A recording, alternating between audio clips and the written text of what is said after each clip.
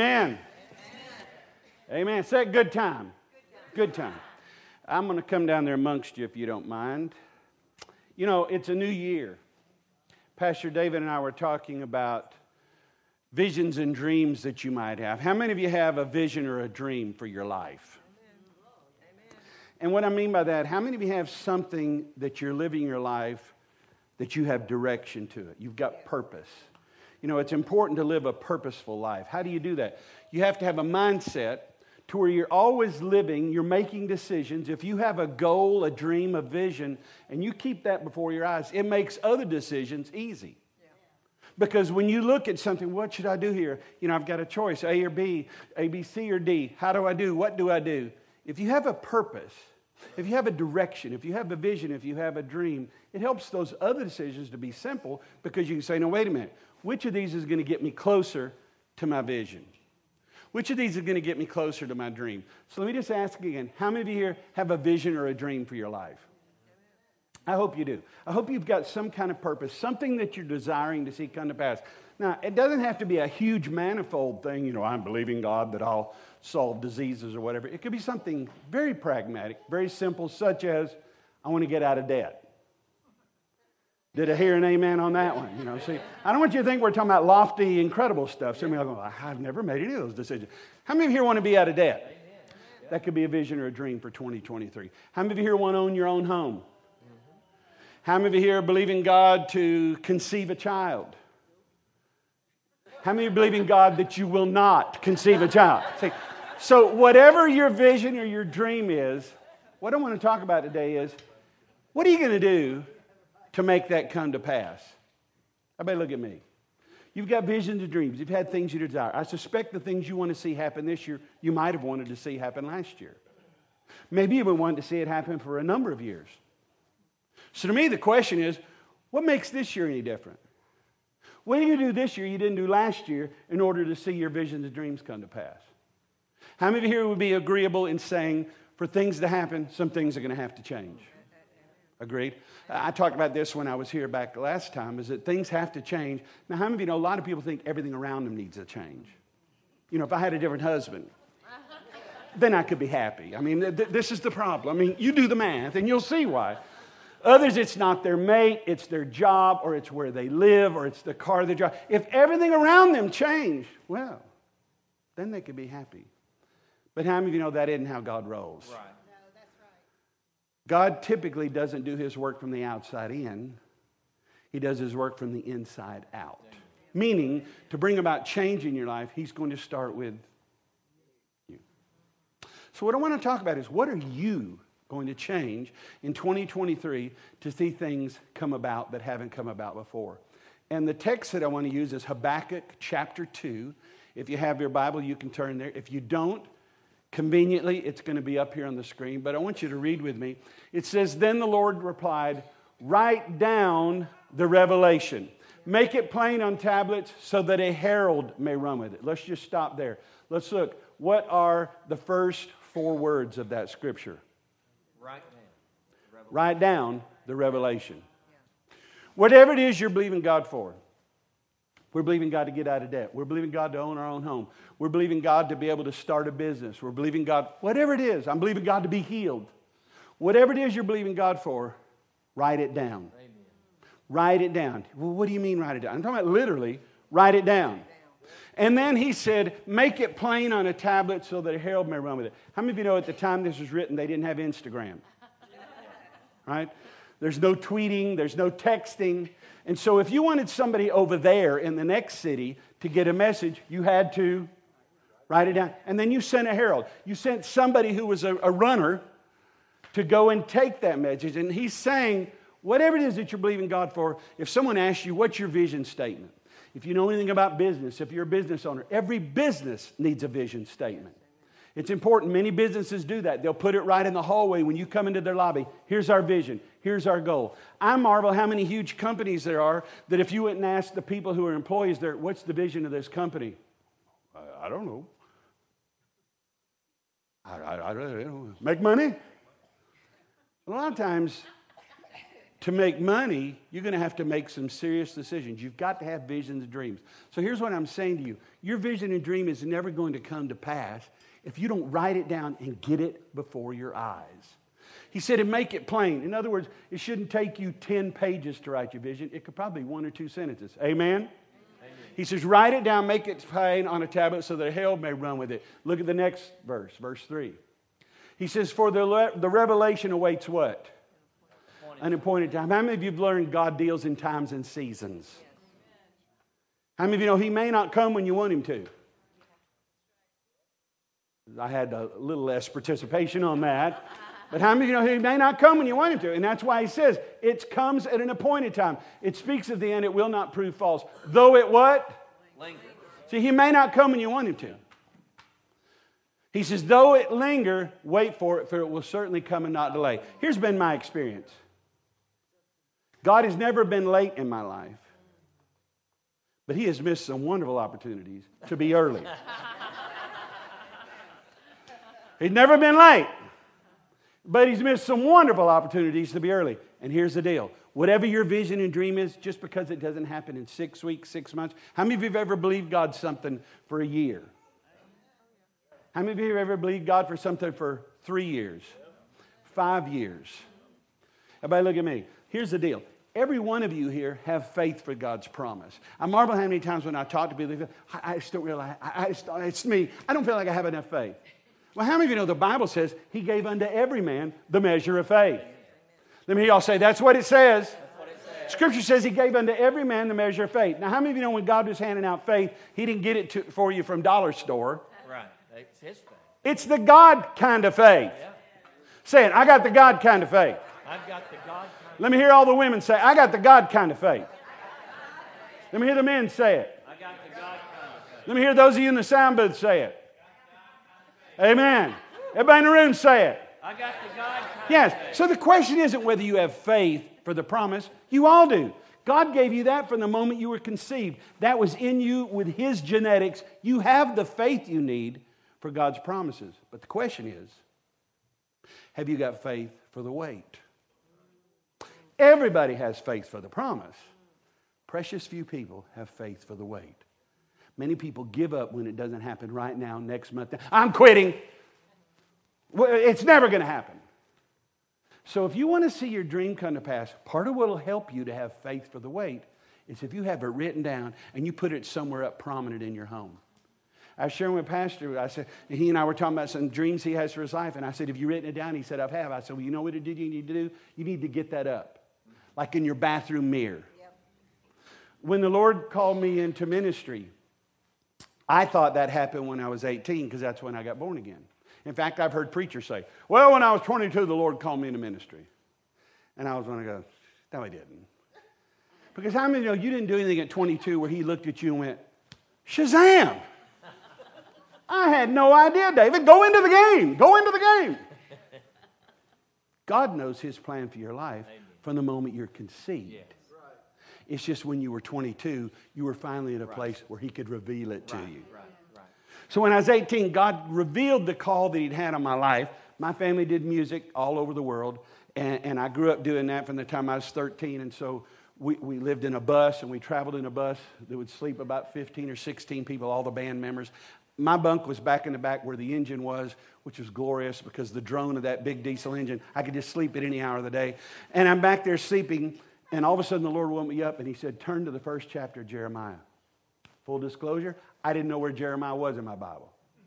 I'd only been saved a few weeks. I had to look it up in the index.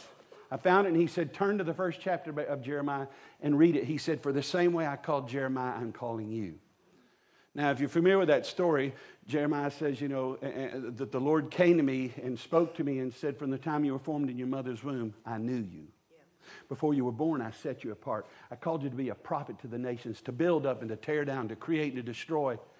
And if you know the story, Jeremiah said, you know, I'm thinking you've got me confused with somebody else because you're talking about building up and tearing. I'm just a kid. He said, I don't even know how to speak. Well, how many of you know that in itself is a lie? Because he was speaking. In fact, he interrupted God to say that. And the Lord looked at him and said, I can see right now, Jeremiah, your mouth is going to be a problem. How many of you here have ever been told that? Raise your hand if you've been told your mouth is a problem. Raise your hand if you didn't have to be told, you knew it going in. Raise your hand if you told everybody else, heads up, my mouth could be a problem. And the Bible says the Lord reached out his hand and he touched Jeremiah's mouth. And he said to him, I'm putting my words in your mouth. The Lord revealed that to me. When I read that, I knew this is serious business. And I knew I may never find this again. I knew I've got to write this down. How many of y'all remember those long yellow legal pads with the blue lines in it? I went and got it, and I hand wrote Jeremiah 1, verse 4 through 10. And the Lord spoke to me and said, put it over the headboard of your bed. He said, so that every morning, look at me as I tell you this. He said, so that every morning when you get up, the first thing you do is you get your eyes on your vision for your life. He said, every night before you go to bed, let it be the last thing you look at. Every morning when you get up, let it be the first thing you look at. So whatever it is you're believing God for, whatever your vision or your dream is, everybody say, write it down. And when you write it down, put it somewhere prominent. Don't write it down and put it in a desk and shut it. I wrote that down years ago. I don't know where it is. Keep it where it's before your eyes. Keep it where it's before your eyes every day. So it's the first thing you look at in the morning, and at night when you go to bed, it's what you go to bed dreaming about. Because if you have a dominant thought that is directed towards the plan for your life, every decision you make will become easy. Every decision you make, you'll come to intersections in your life and you'll make the right decision because you have a directive. You've got a compass to your life. You say that's good. That's good. It is good. Everybody say write it down. Write it down. Now, the next thing I want to talk about is in Philippians chapter 4. Turn with me to Philippians chapter 4, and we're going to begin with verse 4. Again, they have it up on the screen where you can see it. He says, rejoice in the Lord always, and again I'll say rejoice. Let me hear everybody shout, rejoice! Rejoice! Look at the next verse. He says, let your gentleness be evident to all, for the Lord is near. Verse 6, he said, now, don't be anxious about anything, but in every situation, by prayer and petition, with thanksgiving, present your request to God. Now, let me hear y'all say, break it down. As a Bible teacher, that's my responsibility, break down. Because when I would first read the Word of God, it was hither's and thous and Pharisees and Sadducees, and I was like, what? What does all this mean? So we're going to break this down. Say it again, break it down. Let's just look word by word. He says, don't be anxious about anything. What does it mean to be anxious? To worry. How many of you here have ever worried? How many of you here feel like that's a challenge in your life is to keep from worrying? Yeah? Well, what is Paul saying here? He's saying, don't worry. How many of you have ever had somebody tell you, don't worry about it? You know, and this is what the Lord is telling you, don't worry about, because how many of you learned worry and don't change nothing? Right? How many of you here have known that worry doesn't change anything, and you worried anyhow? Yeah, we've all been there. And that's what's crazy. And you know, you tell some people, don't worry, and they're like, but what if I do? I mean, I'm afraid I might worry. What will happen if I worry? Well, it won't change anything. You'll shorten your life.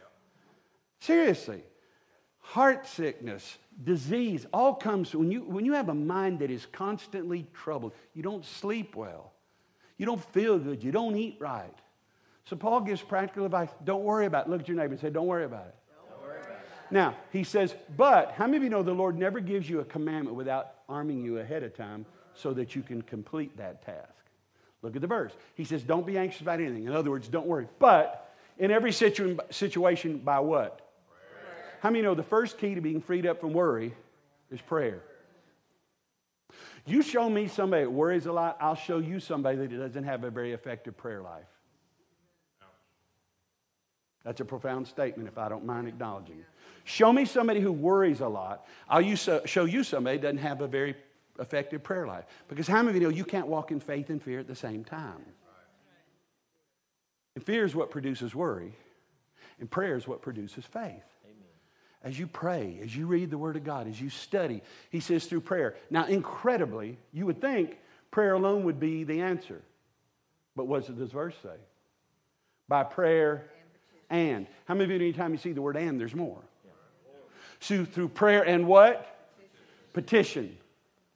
The King James says supplication. Through prayer and supplication. What does it mean to supplicate? Means you're going to hell. Supplicator. Sounds like a sin, doesn't it? But it's not. Supplication is not a sin. To supplicate means to petition. What does it mean to petition something? To write it down. How many of you have ever had somebody come to your house and says, we'd like for you to sign this petition? Yeah. I remember my wife and I live in the country. We actually had someone come to our house, knock on the door, and I said, yes. And he said, listen, we're trying to make the Smiths get rid of their goats. Would you sign this petition? And I'm like, no, I like their goats. In fact, if you're wanting to get rid of them, I don't like you. Can we sign a petition to make you leave? Because I like their goats. Why are people wanting you to sign your name to petitions? To make it your vision. When you write something down and you sign your name to it, you personalize it. It becomes you. And so Paul's saying, here's the key to being freed up from worry. Write it down, first of all, and then through prayer and petition. Write it down with what? Thanksgiving. How many of you know one of the oddball kind of quirky things about God? He likes you to thank Him ahead of time. Yes, yes. As if though He's already done it. Because, drum roll, It is already. He has already done it. Amen?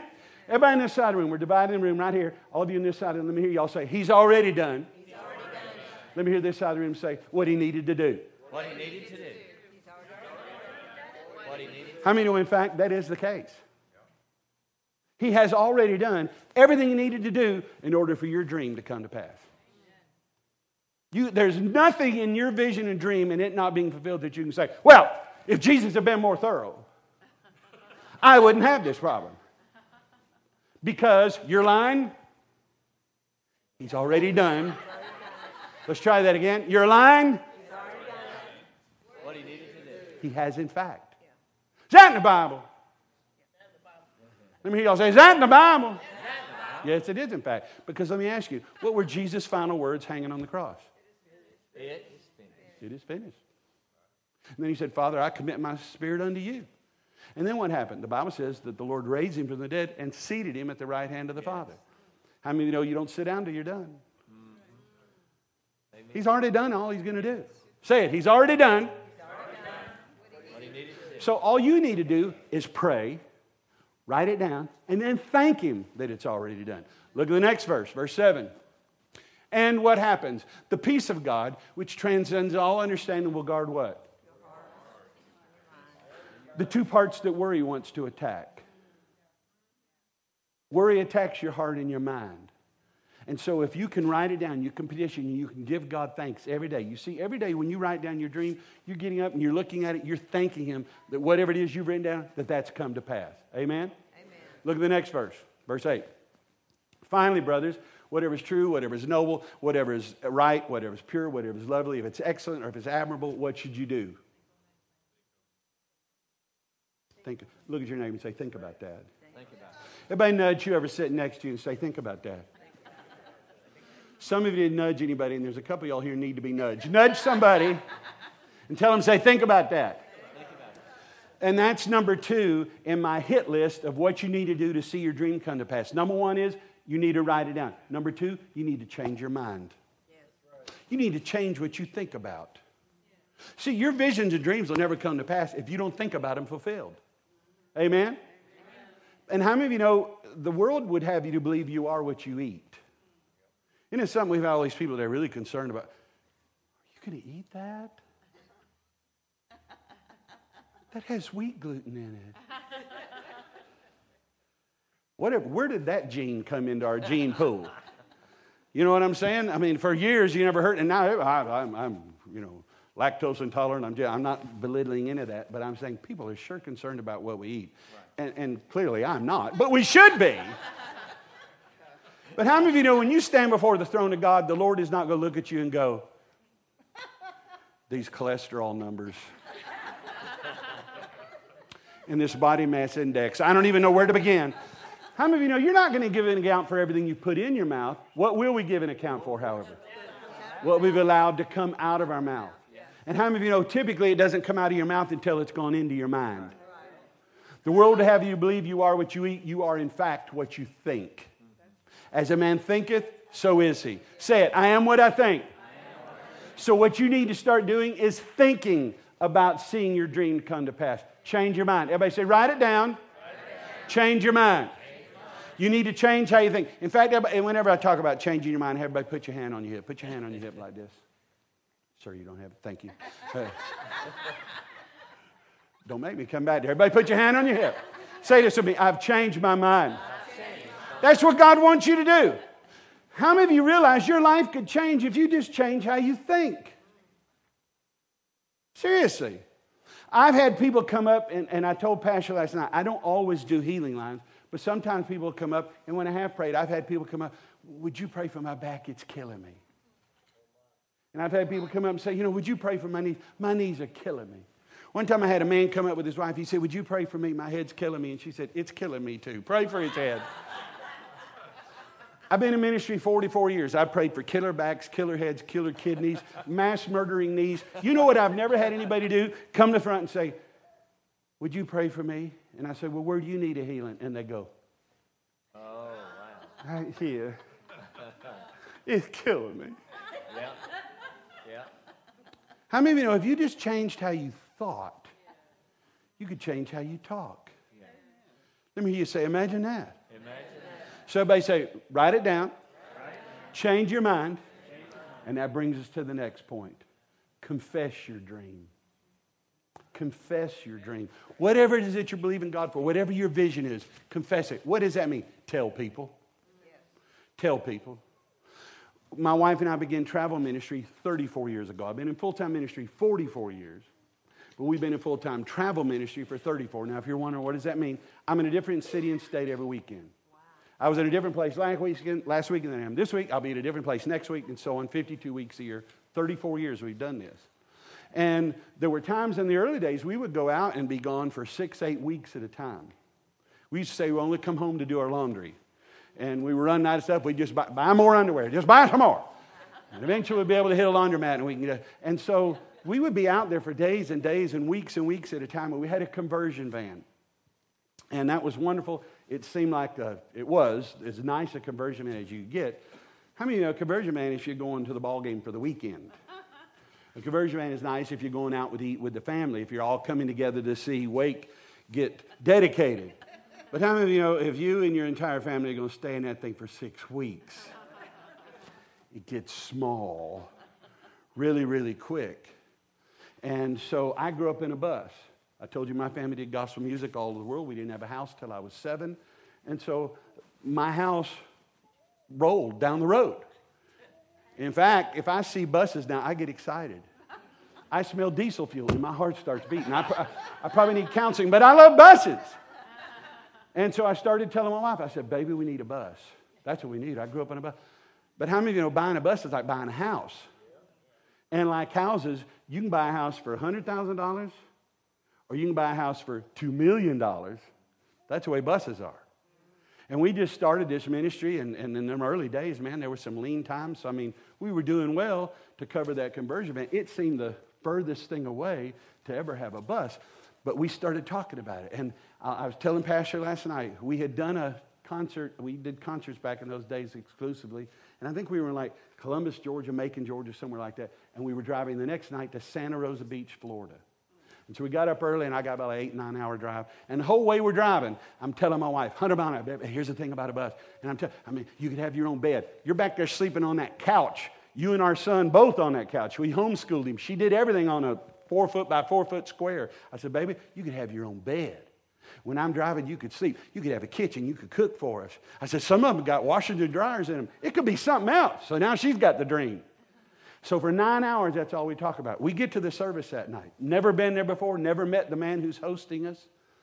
We got up and did our thing. When it was done, my wife and I typically would walk out into the lobby and wait for everybody to be dismissed. As we started to walk back there, the pastor said, Brother Kim and Susan, could you come back up front?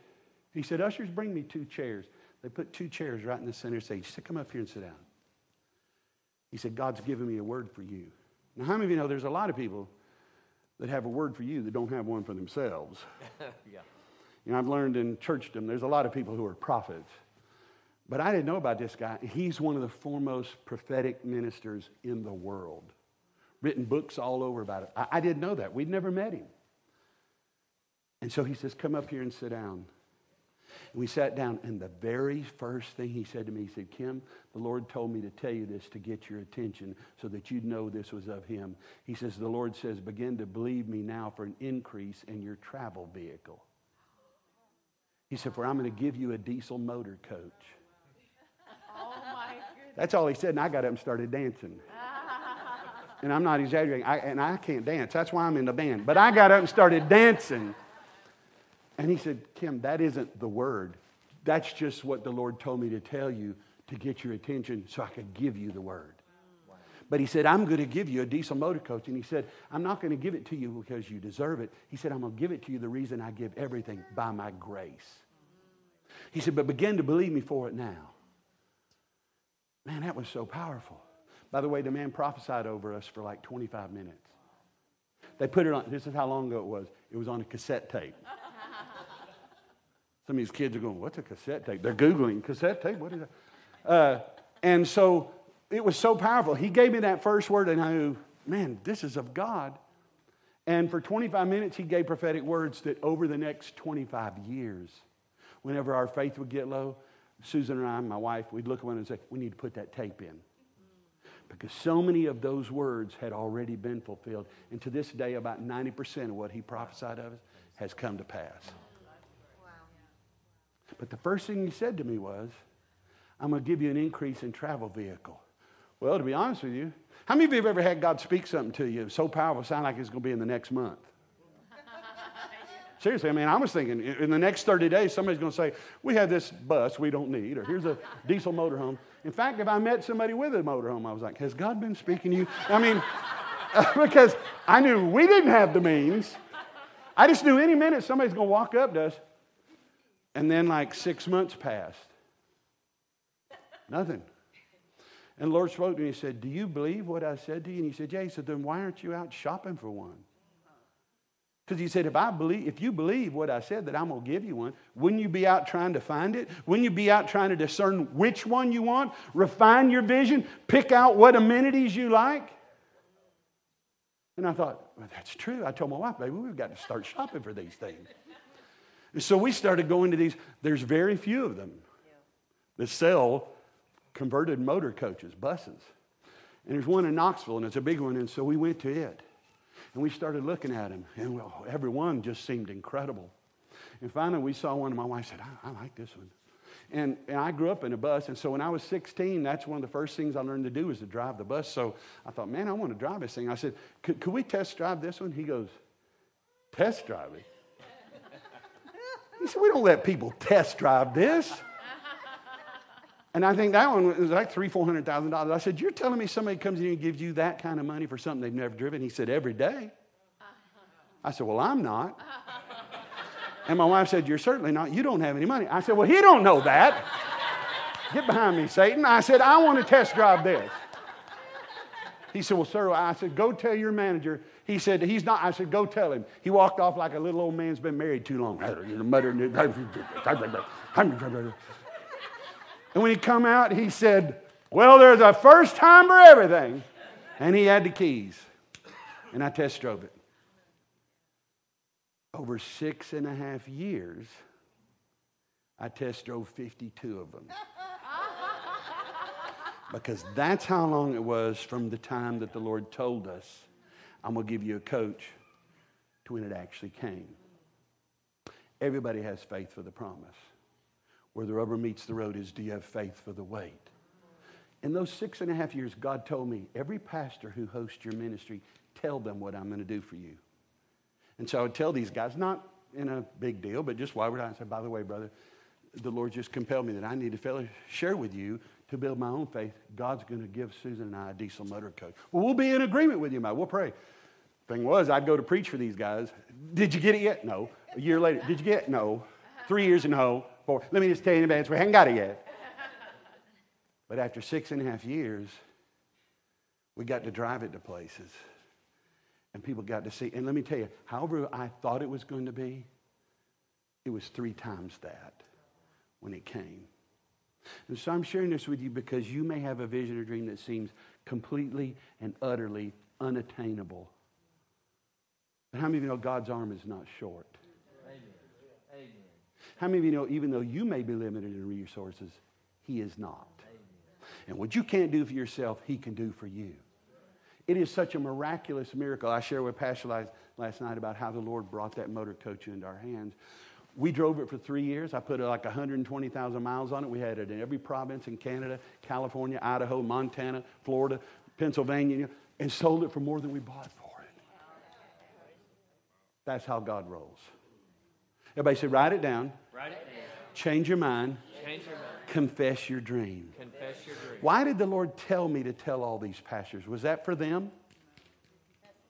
It was for me. Everybody look at me. The reason it's important for you to confess your dream is because when your mouth says it, your ears hear it. Right. And how many of you know you may listen to other people and not believe what they say? How many of you have a friend that if they're talking, you know they're lying? Right? So you all know somebody like that, or you know, I don't believe it. But how many of you know who you always believe is you? Come on, y'all. You always believe you. You believe you, and you know you're lying. That's how powerful your mouth is. Everything your mouth says, your ears go, did you hear that? That's the story we're going with. That's why you need to confess your dream. Whatever your vision is, whatever your dream is, I don't care how outlandish or impossible it seems. You need to confess it, because every time your mouth confesses it, your ears hear it, and it builds your faith. Is that in the Bible? Say, is that in the Bible? Well, how does the Bible say faith comes? By hearing. And hearing of the word of God. So, this is important. I emphasize this. How many of you know whatever your vision and dream is does not necessarily mean that's from God? So that's the asterisk I should put on this, is that whatever it is, your vision and dream may be to live in Hawaii, but that may not be God's plan for your life. Okay? So there's some balancing truths here. But as long as whatever it is your vision or dream is something that lines up with what God has for your life, then no holds barred. Right. You stick to your guns and don't give up no matter what. Right. And so I've said all that to tell you this story. The thing I loved about Brother Hagin, he's a storyteller. How many of you know who I'm talking about? Kenneth E. Hagin. Wonderful Bible teacher, and typically he would teach through stories. And so in this whole idea of confessing your dream, I want to tell you about an experience that my wife and I had that was the first incredible miracle in our lifelong time of miracles. And that is, I met my wife. I played in a band here in Atlanta that was out of the Atlanta area called the Mile Lefevre and Broken Heart. And our home church was Mount Perrin Church over here in northwest Atlanta. And we were playing there one night, and someone had invited, who would become my wife, to come. And Susan was not a Christian. In fact, when that person invited her, she said, go to church. Susan said, I'm bored, but I'm not that bored. But she said, incredibly, she said, a half hour later, I called her and said, I guess I'm that bored. And so she came. She said, I didn't know what to expect. When she came in, we were up playing. How many of you guys here remember the first time you saw your wife? Be a good time to raise your hand, man. How many of you here remember the first time? I mean, I do. I now remember, I can tell you what she was wearing. Off-white linen skirt, teal-colored top, curly hair. She came walking in the back doors. All the lights were low in the place, except for the exit signs over the doors. Well, when she come walking in, I'm pretty sure the clouds above her parted, and I heard angels go, ha! And when she walked in, I remember looking back there and going, in the name of Jesus, I received that. That cranks my tractor right there. I don't have to fast and pray. I know that works for me. What I didn't know, she's not born again, and so she came, and she came up to me and was quite forward, invited me to dinner and everything, and my flesh was like, yes, we're there! And then I was going, no, pulling the reins, and so I said, well, we'll go out to eat with a group of people. We're going to eat pizza. The whole band and the roadies, we'll all go out. So we did. And so I began to share with her. She had a lot of hurt.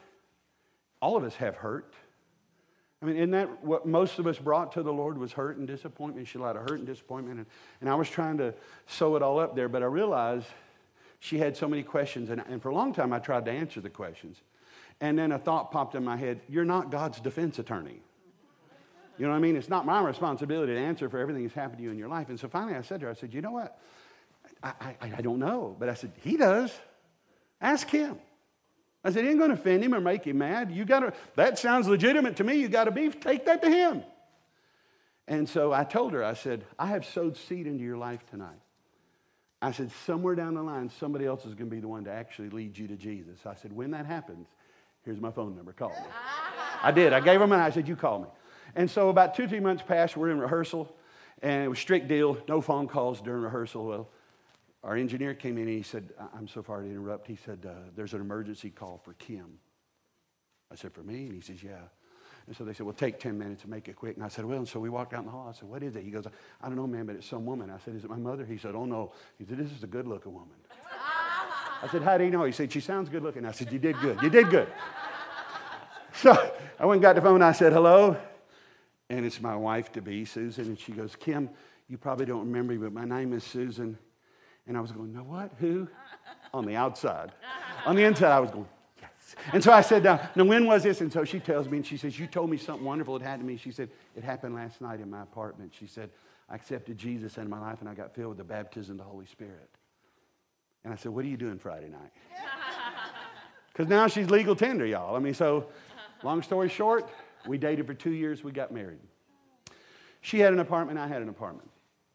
And we knew that neither one of those was going to work. And so we set a budget.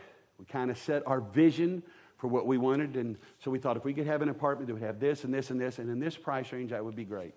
And so when I'd be in rehearsals or on the road, she'd be out looking. And so one day she called me and she said, Kim, how would you like it to have a 3-bedroom, 2-bath house with an enclosed, fenced-in front and backyard, a 2-car carport for $25 more than our budget? I was like, do it, get it. I said, where's it at? She said, I'm sitting in front of it now. I said, make an appointment. She says, I've got the lady right here. I said, tell her we'll take it. And we weren't married yet. I said, I'll move into it until we get married. I'll make that sacrifice. You know, look to me for that. So long story short, we got that house. It was right over here where Truist Park is, where the Braves play, on Spring Road. We lived right here in Atlanta. And we had 3 bedrooms and 2 baths, had a fenced-in yard, had a gate to pull in the driveway. I remember every time we would pull into that house, I would blow trumpets and do all kinds of things. I'm now opening the gate to my driveway and carport because I thought, this is incredible. I mean, I'm 19 years old. We've got a house and we've got a 2-car carport and a fencing. I mean, that just seems so beyond what could ever happen. But we're there. We're in. And we've been there about 5 months. And how many of you ever get hungry at night? And one night, none of you raised your hand. How many of you ever get hungry at night? You know, so we're sitting there. She says, what can we eat? And I said, let me go look. She go in the kitchen and find us something. So I said, man, I'm telling you, it's kind of slim pickings here. And so I came back in here. And so we were thinking, well, one of us should go out. And I said, and I know anytime it is suggested that we do anything, we don't ever do stuff. We's never painted. We's never taken down trees. We's never picked up limbs. None of that. We talk about it. One of us does it. The other one evaluates the job. And so she said, and I said, I don't want to go. She goes, I know what we could get.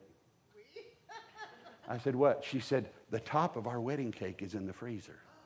You're not supposed to eat that until your 1-year anniversary. I said, 6 months, close enough to jazz for me. I said, I will go. I'm a hunter-gatherer. Let me go get it. And so it was in there. Well, it was hard as a rock, y'all. And we kept waiting and waiting. We ended up not, we just trying to make cuts. I needed a chainsaw. Do anything. So I put the cake back. So we're laying there. We're kind of frustrated. And all of a sudden, she kind of looks at me. She's got this crazed look in her eye. She said, Kim. I said, what? She said, God just spoke to me. I couldn't tell if she's being funny because we do that. And I said, yeah. And she said, no, I'm telling you, God just spoke to me. And I said, what? She said, he told me he's going to give us a house. I said, baby, you're dreaming. I said, that's where we are. We're in the house. She goes, no. God told me he's going to give us our house. We rent this. She said, God told me he's going to give us a house. I said, really? She said, yes. And she said, we're going to look for it first thing in the morning. I said, tomorrow's Saturday. I mean, it's only a day to sleep in. I said, I've got a busy day planned. She goes, well, what have you got planned? Well, there's a basketball game at 1, and there's a boxing match I want to see at 4. She goes, no, set your alarm. Set your alarm for 7. We're getting up, going looking. I said, I am not getting up at 7 in the morning tomorrow to go looking for her house. She said, yes, you are. I said, I am not. She said, set your alarm. I said, I'm not, and I'm not getting up. Did I get up? Yes, I got up. 7 in the morning, we're up. And so she says, take us, let's go look for a house. I said, baby, we don't have anything in our savings account. $75. Our savings account was $75. This is in 1981. And so I said, she said, Kim, I'm telling you, God told me. So I said, okay. So I started driving. Well, I drove to the poorest subdivisions I was aware of. And I wasn't trying to be a smart aleck, frankly. I was just thinking, this will shut this down pretty quick and we'll go eat Hardee's. And she goes, why are you bringing us here? I said, what kind of house you think you're going to buy for $75? It made her mad. I said, baby, you can't buy a house, a Monopoly for $75. She said, well, I didn't tell you this because she said, I could see you didn't have the faith to believe for it. But she said, God told me he's giving us a brand new house. I said, oh, like one nobody's ever lived in? She said, exactly. I said, well, then by all means, let me drive to new subdivisions. She said, that's what I'm talking about. So we started driving to new subdivisions. How many of you have ever driven around looking for houses? That's kind of fun, maybe, at the beginning. But, I'm just being honest with you here. My heart was not there yet. And so, every moment, we would head out and we wouldn't be 10 minutes and I would be so bored I could hardly support my body weight. And she'd be, Kim, let's go look. And so, every free minute she would have us in new subdivisions looking for houses. And so finally one day she said, pull over. I said, why? She said, pull over. I've got a game for us to play. I said, all your games are dumb. I'm not pulling over. She goes, don't pull over. I said, I'm not. She said, pull over. So I pull over. I said, what's the game? She said, tell me about the house God's going to give us. So I don't know. She said, well, what do you want in your house? I said, well, why don't you tell me about the house God's going to give you? You're the one. She said, well, I will. She said, I thought you'd never ask. She said, my house is going to have an octagonal-shaped window in the kitchen. Now, over your lifetime, how many houses have you seen with an octagonal-shaped 8-sided window in the kitchen? I had never. But she said, God told me I could have what I desire. He told me he's going to give it to me. And she said, so I'm telling you and I'm telling him, my house is going to have an octagonal-shaped window in the kitchen. She said, not only that, it's going to have a built-in desk underneath the window with drawers built in on each side. And she said, I'm never going to put blinds or drapes over that window. I can sit at my desk. She loves sunshine. She said, I can sit out and look at sunshine every day. She said, that's the house God's going to give me. She said, now, what do you want in your house? I said, she goes, well, you're always talking about a basement. You want a basement, don't you? I said, yeah. She said, okay. She says, you want a garage, don't you? You always talk about a garage, don't you? Yeah. She said, well, okay, see, there you know your house. So she said, go find us a house with a basement, a 2-car garage, and an octagonal-shaped window with a desk built in on either side. I said, okay. To be forthright with you, it didn't do much for me. I still get bored and frustrated because we did this for days. And finally, one day we're driving. We've been looking for a couple of hours. And I was in my head building the shouldn't we eat lunch speech. When she said, stop! Stop! I thought a child had run out into the road or a dog. I slammed on the brake. And I'm looking. And I said, what? And she goes, stop the car. I said, I did. She goes, look. And I said, where? She goes, look. I said, where? She goes. And I looked. And to my left, it looked like Noah's Ark, this huge home, and what's right there, front and center, an octagonal shape. She said, turn in, turn in, turn in. I said, I'm going. I slowly turned in. I pulled in the drive. The car hadn't even stopped rolling. And she's out and she starts running. Have you ever seen video of lovers running across a field?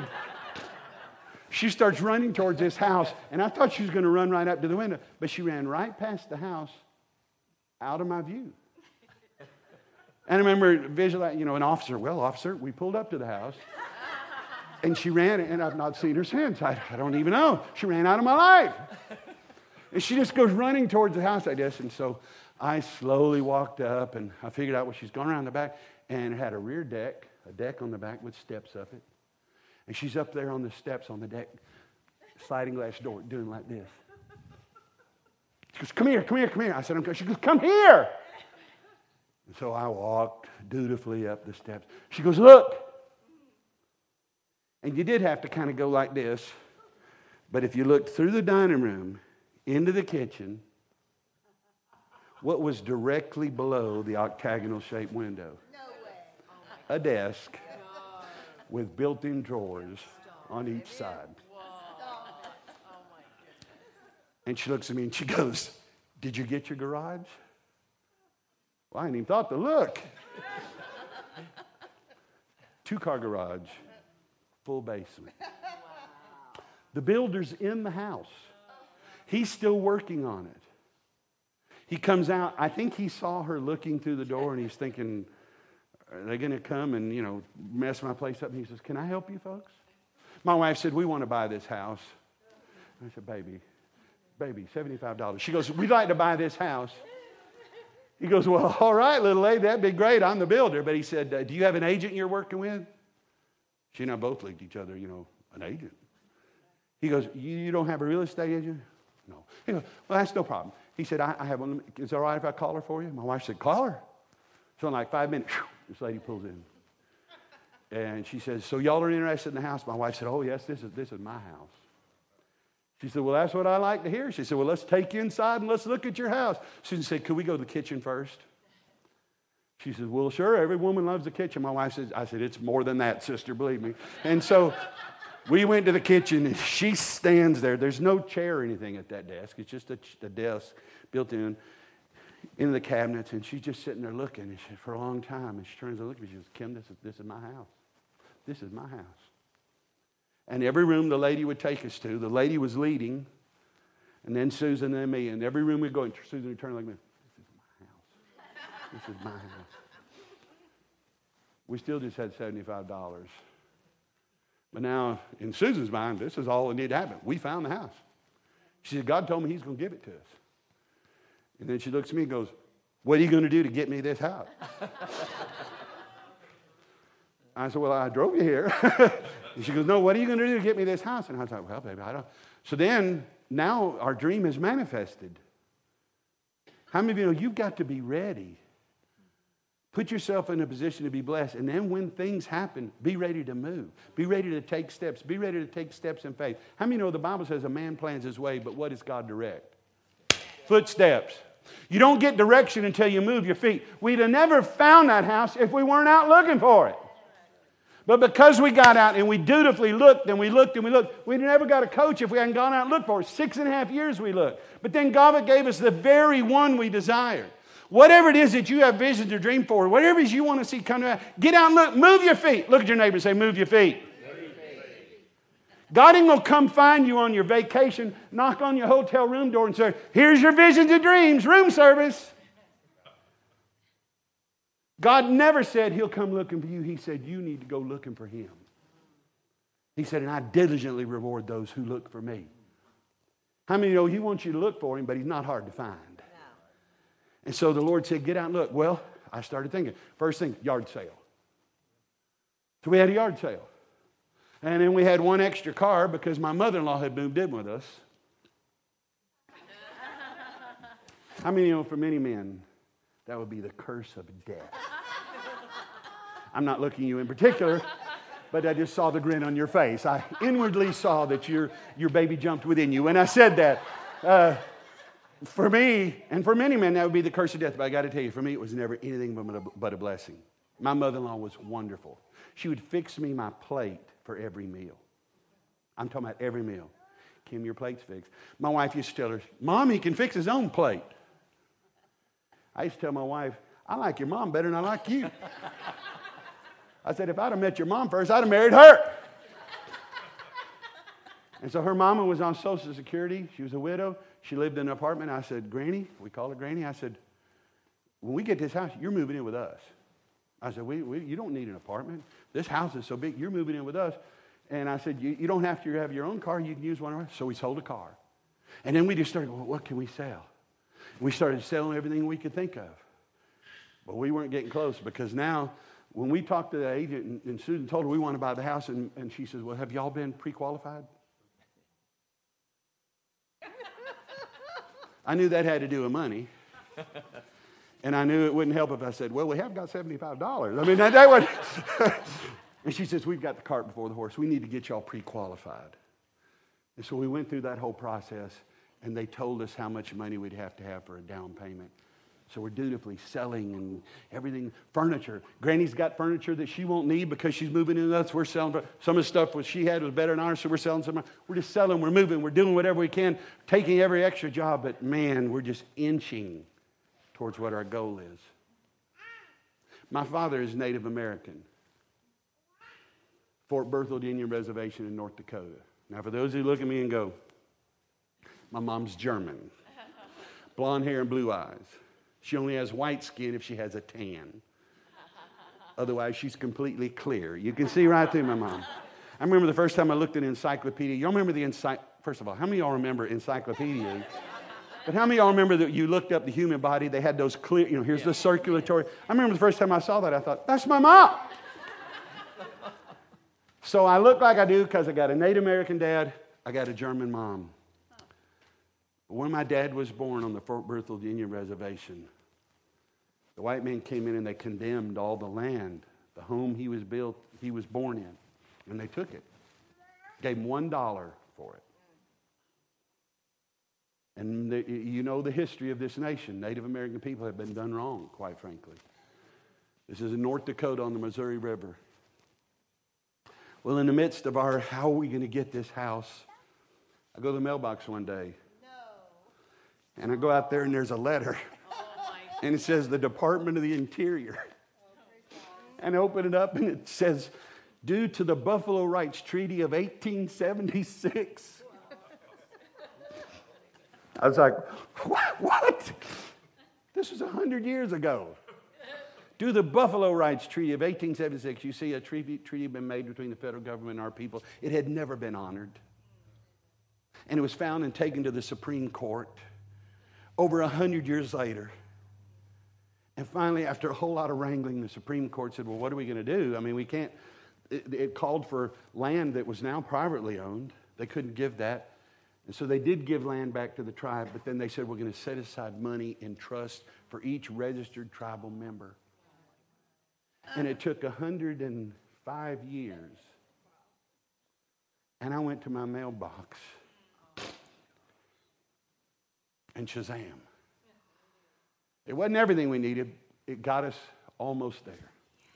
And so we started selling more stuff and doing more stuff. And finally, the lady called us and she says, the bank said you're going to need all this money in deposit by Friday at 5 o'clock. And so by Thursday at 5 o'clock, I called her and said, it's all there.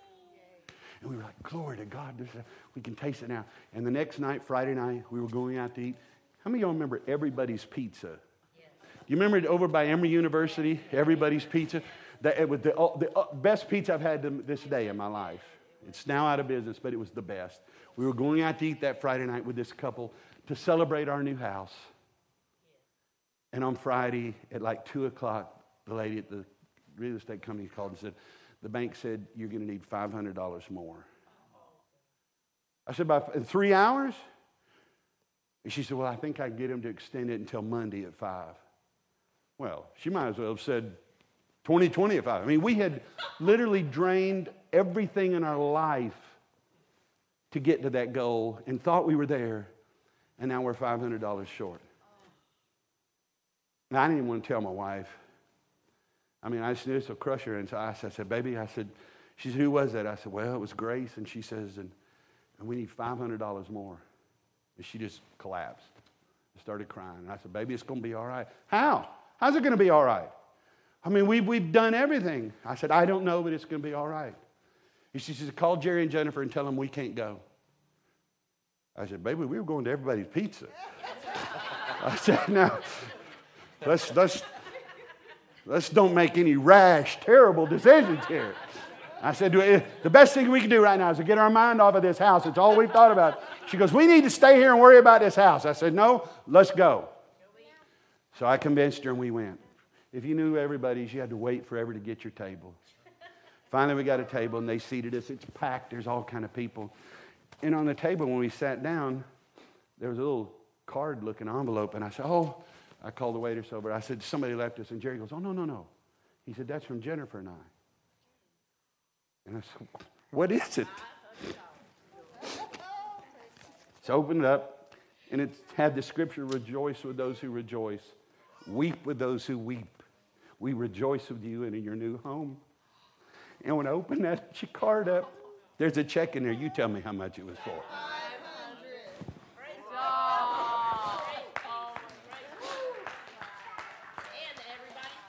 And everybody's pizza to boot. I'm telling you this story because we live in a time right now, the way the economy is, the way interest rates are, that if you don't own a home, if you listen to what people are telling you, you'll never own a home. Things couldn't be any worse. Things couldn't be any more disastrous. People are graduating college, having to live in their parents' house, blah, blah, blah, all this negative stuff. Let me tell you something. God's arm is not short. Many of you are thinking he'll bless you in the future. He went 105 years in my past. He can go either way. So whatever it is you're believing God for, it's important enough for you to want it. If it's important enough to go on the website, to get a brochure, to look at it, isn't it important enough for you to write it down? Amen. Put it somewhere prominent, somewhere where your eyes see it every day. Put it on your cell phone. You'll see it there. Put it on the dashboard of your car. Keep your vision in front of you. Change your mind. Get rid of negative thinking. Nothing will rob you quicker than wrong thinking. And then confess your dream. My wife dutifully told me the house she would have, and she got exactly what she said. Wait a minute, is that in the Bible? I'm thinking it is. It's in Mark 11. Jesus said it in verse 22. Put that up there for us, Kim. He said what? The real rendering of this scripture is have the God kind of faith. Well, how many of you know you do? Remember, he gave unto every man the measure of faith. Look at the next verse. So I tell you, if anyone would speak to the mountain and say, go throw yourself into the sea, and as long as you don't doubt in your heart but believe that what you say will happen, it will be done for them. In other words, whatever you ask for in prayer, as Paul said in Philippians 4, believe that you've received it, and it will be yours. Whatever your vision is, whatever your dream is, get it before your eyes and stay on it like a bulldog. Amen? I told you there was 5 principles. I'm just going to tell you the last 2. The first one's write it down. The second one is change your mind. The third one that I talked about today, confess your dream. The fourth one, fellowship with other dreamers. Nothing will build your faith like fellowshipping and spending time with somebody else that's got a vision from God. The Bible says that as iron sharpens iron, so one man sharpens another. If you're believing God for things, hang out with other people that are too, right? And the last one, find someone else's dream and sow into it.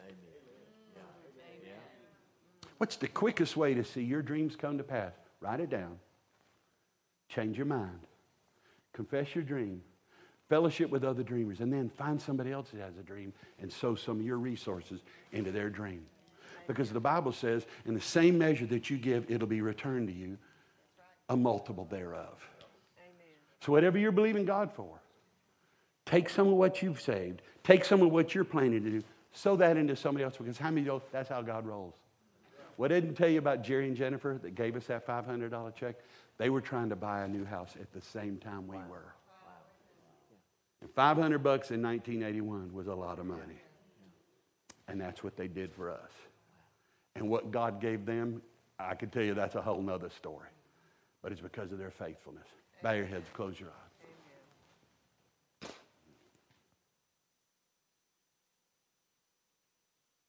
Your dream may not be a house. Your dream, as I said, may be to get out of debt. That may seem completely irrational. How could we ever do this? But here's the deal. The Bible says he's got cattle on 1,000 hills. Some of y'all see people got cattle on 10 hills and you're impressed. He's got cattle on 1,000 hills, and he's your daddy. He said the wealth of the ungodly is stored up for the just. That's you and me. That's what he said. And he don't lie. He's never lied. He's the only person you've encountered over your lifetime that won't lie to you. He keeps covenant. He is faithful in his promises. I said to you before, he may not come when you want him to, but he'll come on time. And so whatever it is you're believing God for, every one of you in this room, I want you to bow your heads. And I want you to get it in your mind right now. What am I going to go home? Or what am I going to get out in that car? What am I going to write down that I'm believing him for? Because for me to have ministered on this today and you to sat here and listen, it will be a complete inconsequence if you don't act on it. And so as you have your head bowed and your eyes closed right now, I want you to start thinking about, what am I going out there to write out? What is it I'm believing God for? And maybe the whole reason for this message, if you don't have anything, if you've lived to this point in your life without a vision, without a dream, it's high time you got one. That's why God had you here today, had me minister on this, to bring you into life. I need a vision. I need a dream. I need a purpose. Father, I pray that you would just add your blessing to everything I've shared today, Lord. I pray that you would give these people the rest and assurance that what you've done for one, you will do for others. That you are faithful. That there's no shadow of turning in you. That you've never changed your mind. That every one of your promises are yea and amen. I just speak that over the families that are here that need to be out of debt. Father, I just pray for increase from the north, the south, the east, and the west into their lives to pay off their indebtedness. You said in the year of Jubilee, you not only pay off debts, you'll cancel debts. That it ever is paid off. You just cancel it. Lord, however you choose to do it. For anybody here in this room that needs healing, Lord, I pray that no matter what the doctors have told them, no matter what research has said, no matter what genealogists have told them about this as a genetic disease, I thank you, Father, you broke every curse through the blood of Jesus. Even genealogical curses are broken in the name of Jesus. And so I speak healing over anyone here that needs healing. Whoever it is here that's believing to buy a house, I pray their faith will be built today. They go out of here ready to go look, Father, to move their feet. I pray for those here believing God to conceive a child. Lord, I thank you that you can do what people can't do for themselves. You can bring about the miracles. I just speak the blessing of your word over each of them here today, Father. And lastly, to close, your head bowed, your eyes closed. It don't matter where I go minister or what I minister on. I never minister without giving an opportunity for whoever might be here who's never given your heart to Jesus. See, here's the deal. Complete honesty. Just because you're in church don't mean you're going to heaven. Just because your wife's a Christian don't make you one. Just because you own a Bible won't get you in. Jesus told a man named Nicodemus, he said, you must be born again. What does that mean? That means at some point in your life, you had to have come to a place where you admitted, my life is broken, I have sinned, and I can't fix it. I need a Savior. See, many of you think, I can do all the good I want to do. That'll get me there. No. Be as good as you want won't get you to heaven. It's only the blood of Jesus that'll do that. And so it'd be crazy for me to have ministered, had all of you here in this room today, and not given an opportunity. I'm not going to embarrass you. I'm not going to make you stand up. I'm not going to make you come to the front. I'm just going to pray for you right where you're seated. But if you're here today, and you're honest enough to admit, I'll never have vision and dream until I have a Savior. Yeah. See, that's what's compounded this problem for many of you. If you've never been able to stick to a vision or a dream, because you don't have a Savior. Your whole life is obscured and confused by sin and heartbreak. But that's what Jesus died for. To take away not only your sin, but to replace depression with joy, to replace fear with faith, and to take away your past and give you a future. So this is your chance. Here's what's cool. You don't need a pen. You don't need a password. There's no forms to fill out. There's no lines to stand in. All you have to do, the Bible says, is to believe in your heart that He loves you and that He died for you, and then confess it with your mouth. So with your heads bowed and your eyes closed, if you're here today and you're ready to live and not die, ready to have hope and not despair, Then I want you to do something simple. Right where you're seated, just raise your hand so I can see it. And I'm just going to pray with you. I see it. You can put it down. That's 2. Church, pray. God's moving. You can put them down. Who else here would say, this is for me. I'm ready to ask Jesus in my heart. Who else? The night I got saved, the man had to ask 3 times, so I'm going to ask one more time. There's already been 2, but there may be somebody else here. Who else here would say, this is for me, I'm ready? All right?